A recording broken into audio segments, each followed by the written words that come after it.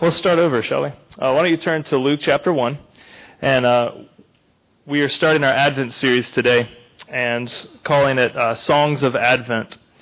And I want to start by asking you about your favorite song. Do you have a favorite song? If you're like me, maybe there's music you listen to, and maybe you have a favorite song because it has a catchy tune. You're like, man, I can't get that tune out of my head. I really like listening. It sounds really good. Or maybe you have a favorite song that reminds you of a certain time in your life. I've been listening to a lot of late 80s, early 90s punk rock because that was a fun time in my life. The music's not really that complex. The lyrics aren't necessarily insightful, but it takes me back to a fun time period in my life.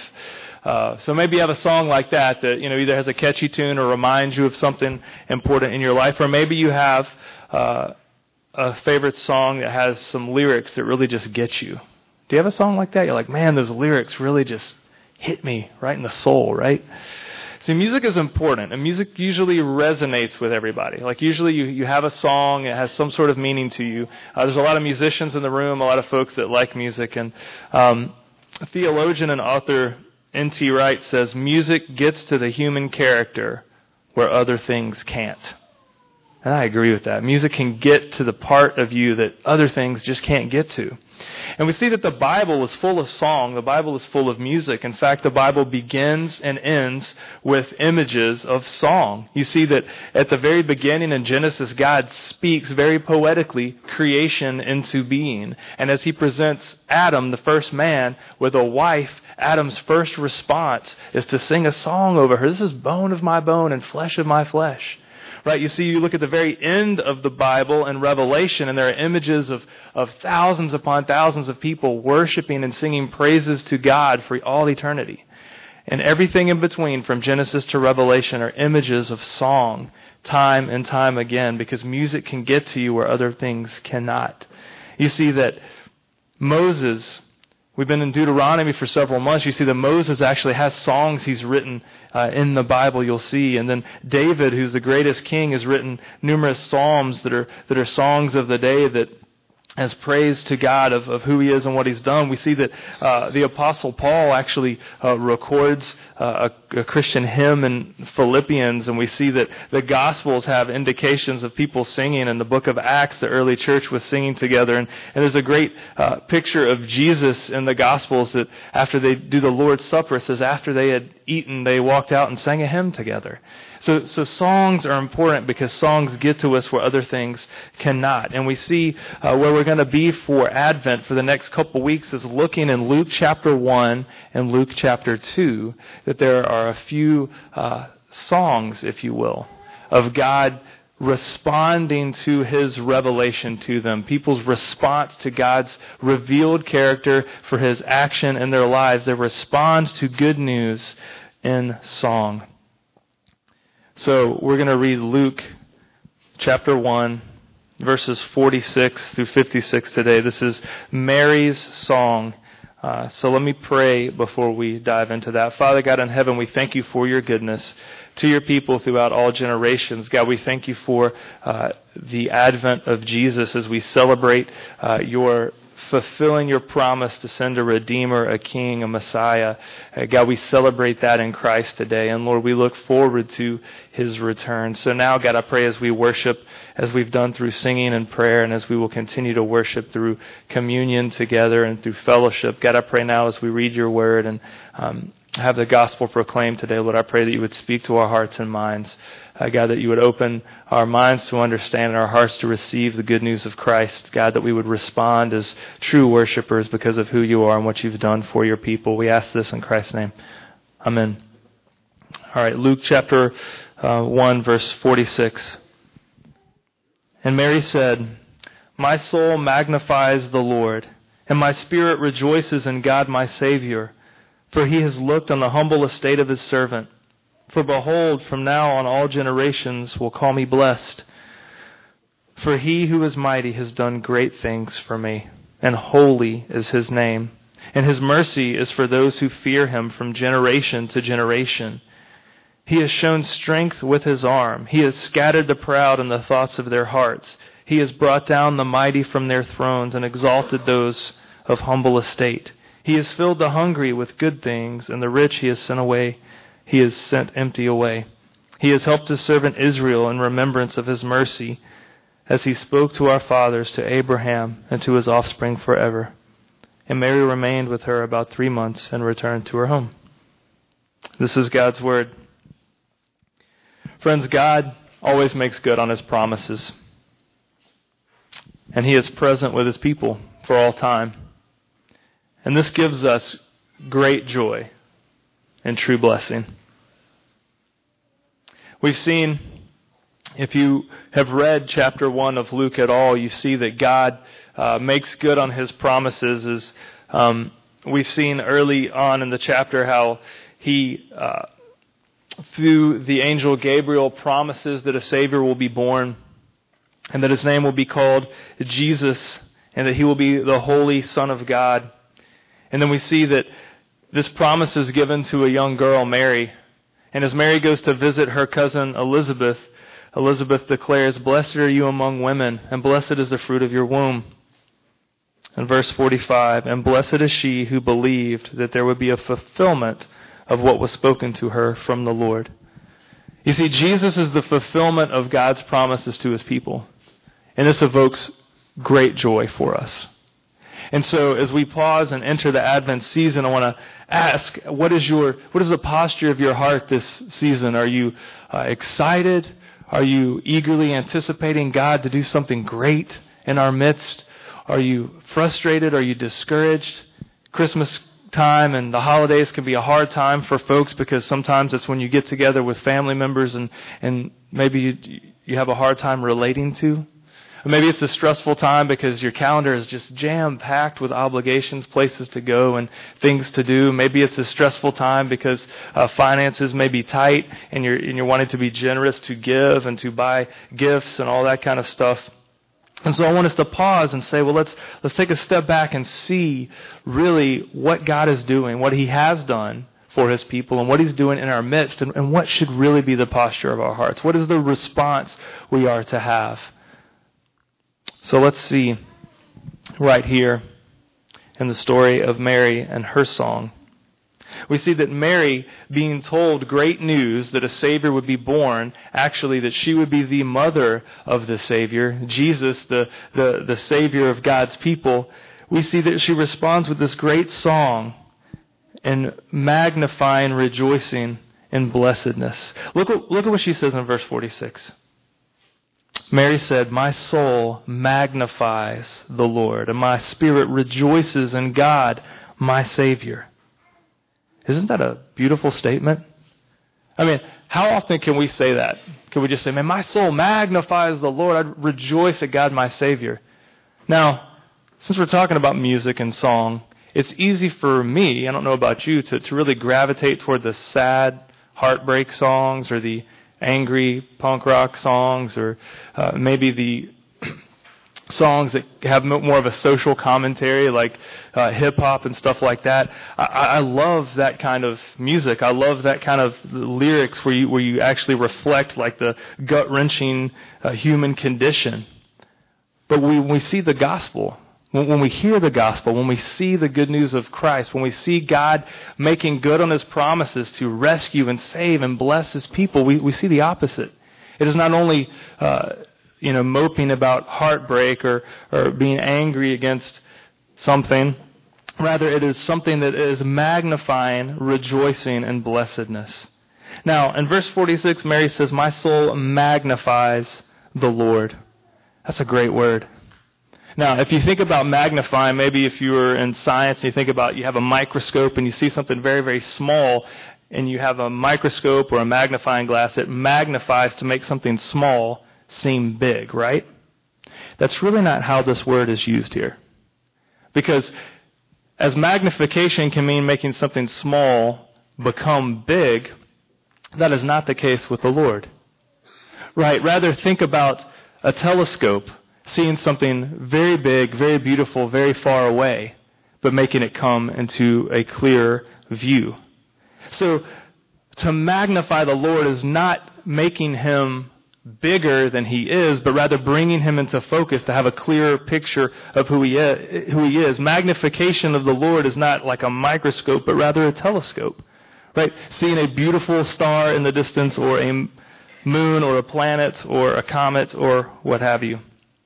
You see, when Mary says, "My soul magnifies the Lord, my spirit rejoices in God my Savior," this is not just some whimsical response of a young girl. That the word she's using there is very similar to the psalmist is in Psalm 34. When you see that the psalmist is speaking and singing songs to the Lord that's pointing to the Messiah. That my soul magnifies the Lord. There's an understanding of something big and great coming into clearer picture, coming into clearer focus. That's exactly how our response is to be with the Lord, with the good news. It's exactly what Mary's saying here. She's saying, look, I'm not making some small thing bigger. Rather, God is revealing to me something great and magnificent, and it's coming into a clearer view, pointing to Messiah, pointing to the identity of Jesus, the Son of God. My soul magnifies the Lord. She also responds in great joy, verse 47, "My spirit rejoices in God my Savior." Let me just give you a picture of the first century. Here's a young woman. She's not coming from wealth or prestige. She is a humble young girl.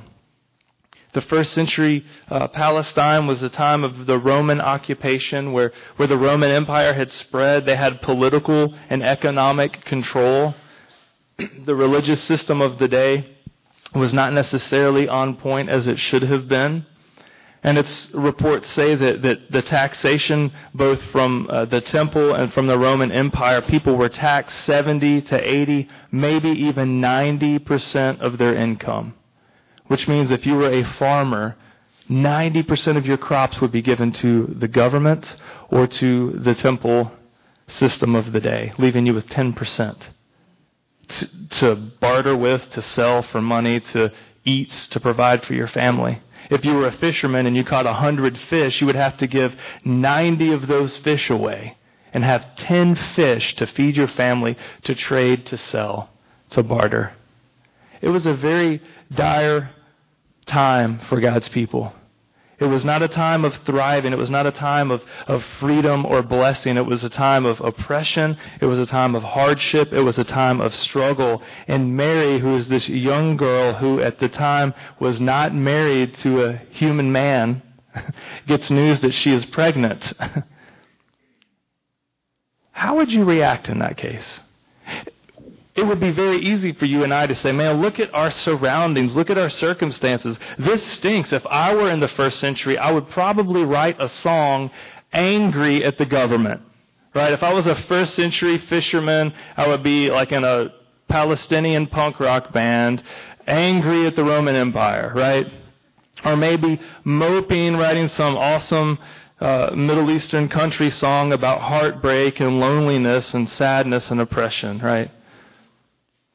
But you see, Mary did not look at her circumstances around her. She wasn't griping about the government, the oppression of the Roman Empire, or the brokenness of the temple system of the day, or her still being a single woman. She says, my soul magnifies the Lord. My soul is bringing into focus what God is doing, how great He is. My spirit rejoices in God, my Savior. Her ultimate joy. I mean, rejoice means exceeding joy. Her ultimate joy was that God is her Savior. Now, how does that fly for you and I today?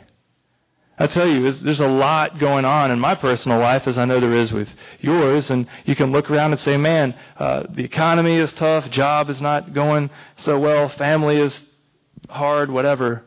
It's really easy to look around and say, if I could just have this amount of money in the bank, or this thing set up, or if my work would go this way, or if my relationships would look like this, then maybe I would have joy this season. But let me tell you, I don't think any of us in this room could say we are in a harder circumstance than Mary in the Bible at this time, as a first century person in the Roman occupation, right? She says, my spirit rejoices in God, my Savior. She goes on to say, for he has looked on the humble estate of his servant. For behold, from now on all generations will call me blessed. I love that word, blessed. We sometimes throw it around a little bit like somebody sneezes, bless you. Or you can say, I feel really blessed. I mean, good intentioned people will throw that around. I've done it when I say, well, Jeremy, how's business? Oh, we're blessed, But really the word blessed means to find good favor because of who God is and what he's done. Right? It's not like circumstantial. It is, wow, things are good because God loves me. Things are good because God is providing for me and taking care of me. Things are good because God is making good on his promises that he's promised to his people throughout all generations. He's making good on those promises here and now. I'm blessed. It's exactly what Mary says. She doesn't say, well, since I have money in the bank, I'm blessed. Or since things are great with my family, I'm blessed. Or since things are going well on the work front, I'm blessed. No. She says, I'm blessed because God has done something. Because God is my Savior. Because God has looked down on me and taken care of me and has done mighty and wonderful things for me. In fact, if you read in Matthew's account of the Sermon on the Mount, you'll see how Jesus describes being blessed. Right? Things going well because of who God is and what he's done for his people. So we look at Mary's response to the good news that God is intervening on behalf of his people, that God is making good on his promises. Mary responds with a song saying she is magnifying and rejoicing and is blessed. And I want to ask you, what does this look like in your life? When something is magnified, what are you bringing into focus? I mean, what is the big thing that your whole life displays? Right? Is your whole life magnifying your talent or your skill or your reputation or your family? What is it that your life is bringing into focus? Or is your soul magnifying the Lord? What does it look like to have exceeding joy? Where are you rejoicing? Is it in circumstances? Is it in status? Or is it in who God is and what he's doing for his people? How do you feel blessed by God? Is it when things are going well? Or is it when you see that in Christ you are loved by God? You are accepted by God. You are forgiven by God.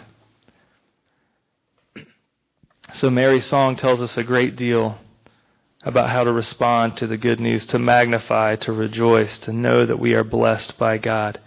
And see, her song reflects God's goodness. I mean, this is what I love. If you continue down in the song, she says, I magnify the Lord. I want to bring everything about God into focus for us. I want to magnify the Lord. I'm rejoicing in God, my Savior. I'm blessed because of who he is and what he's done. Look what else we see in the song. He reflects God's goodness because he is mighty, he is holy, he is merciful, and he is covenant keeping to his people. Look in verse 49. For he who is mighty has done great things for me, and holy is his name.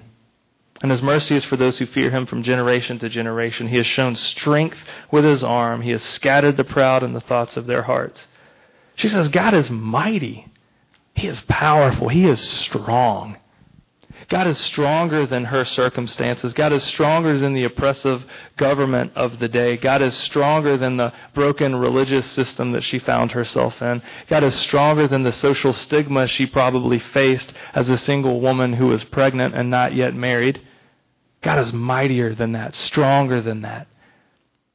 He is powerful. He is strong. If you look back throughout biblical history from Genesis to Revelation, you see that God, time and time again, has shown his might, his strength. He is always mightier than the mightiest army. He is stronger than the strongest government. He is more powerful than any force of nature. God is mighty, and he is good. God is holy, verse 49 says.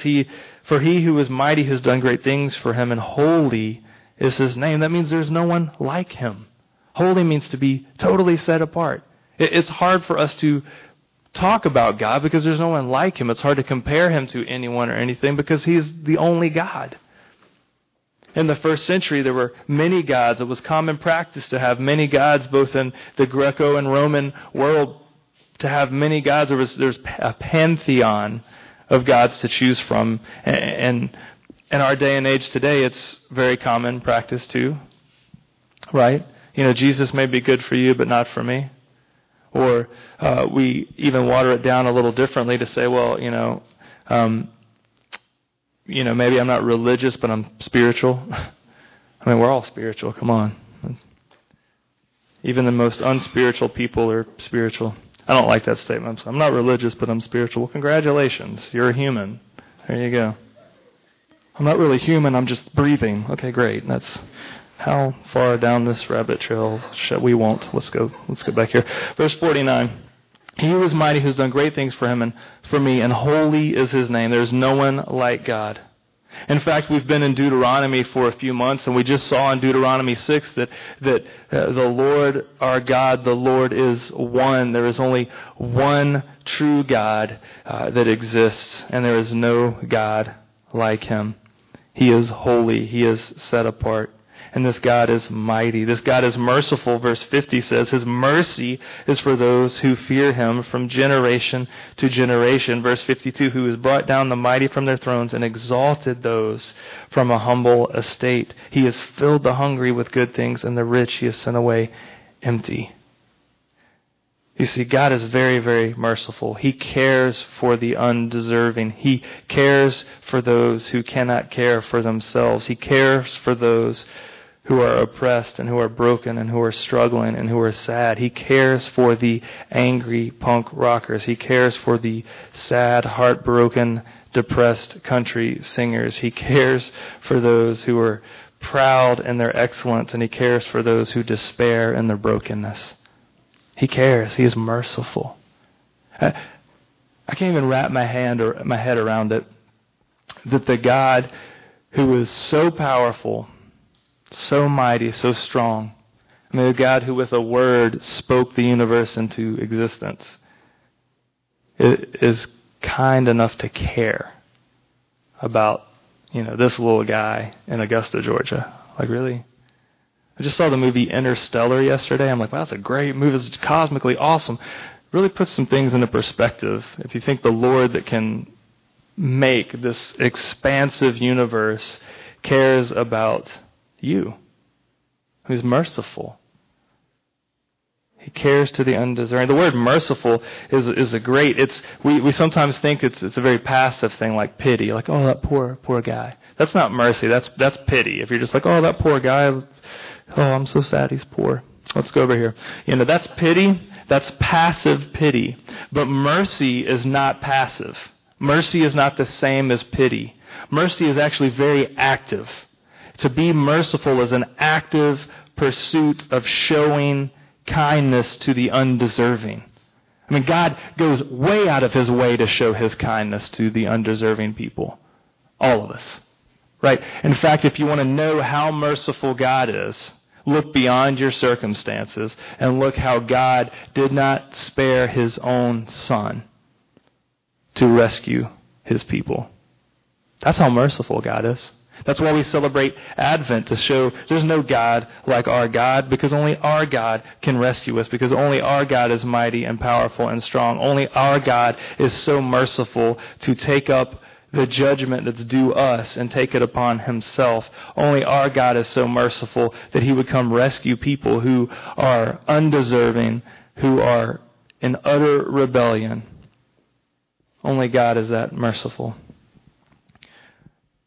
So think about that this season as you look at Scripture and you see accounts of God showing his might, showing his holiness, showing his mercy. Reflect on that in your own life. In what ways has God shown his strength to you?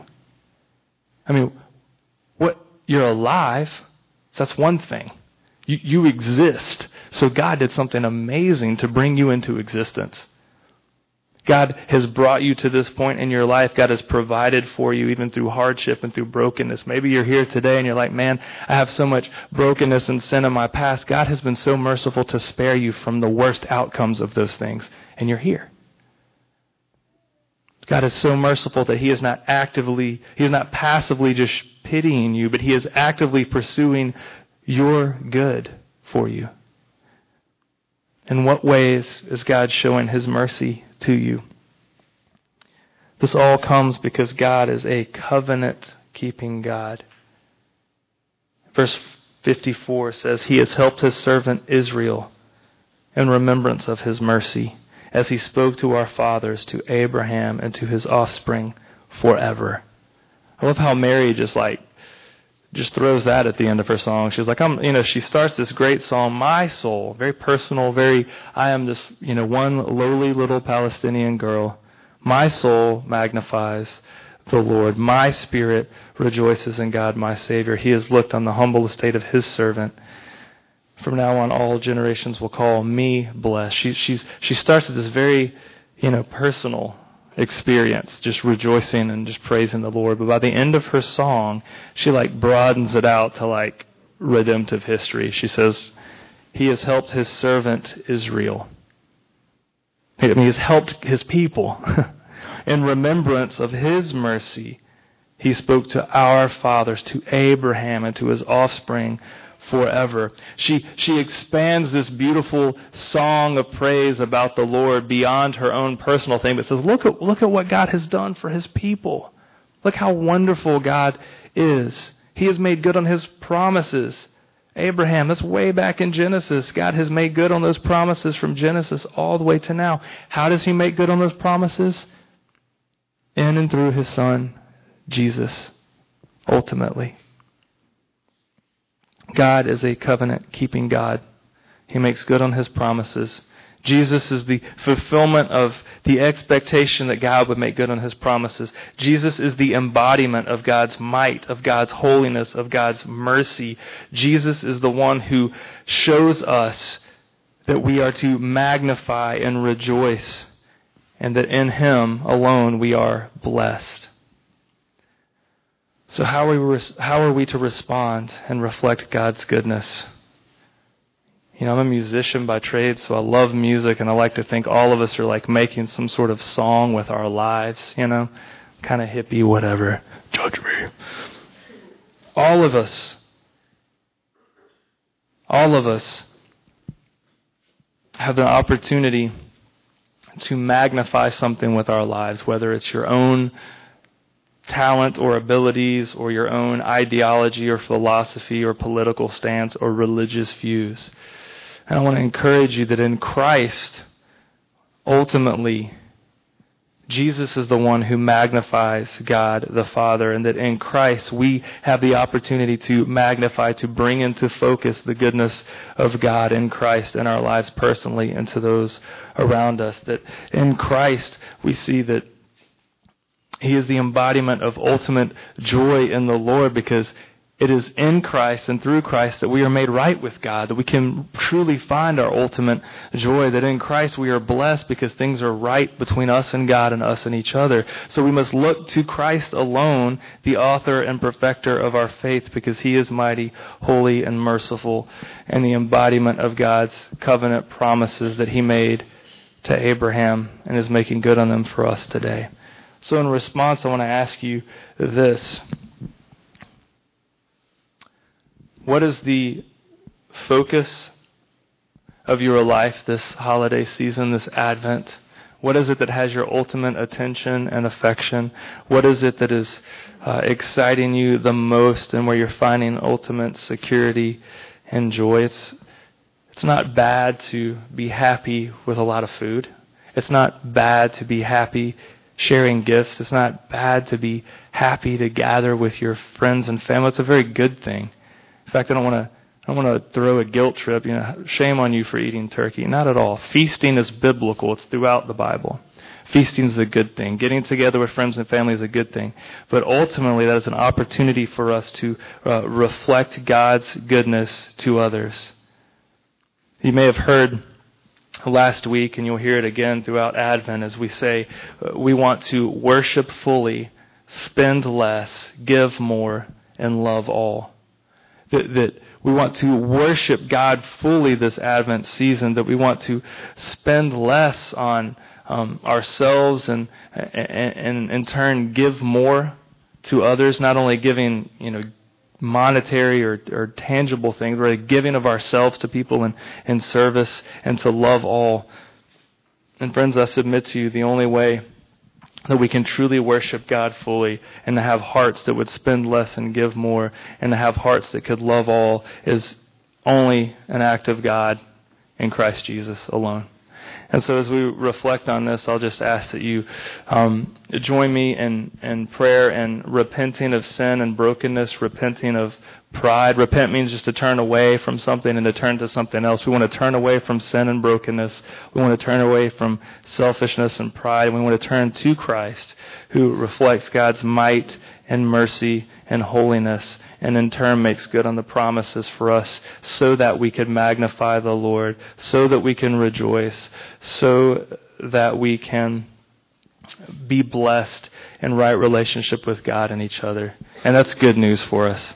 So let me pray. Father God in heaven, we thank you for your goodness to your people throughout all generations. God, I do ask this Advent season that you stir up our minds' attention and heart's affection to you. God, that you would show us more of your goodness to your people around us. God, that we would worship you fully in Christ. And in turn, that you would transform us to be generous people so that we would spend less and give more. God, that we would love all. And in so doing, bring into focus the gospel some, that we would magnify the Lord with everything we do and everything we are, because you have rescued us in Christ. You have made good on your promises to your people. You have ultimately shown your might and mercy and holiness in your Son, Jesus.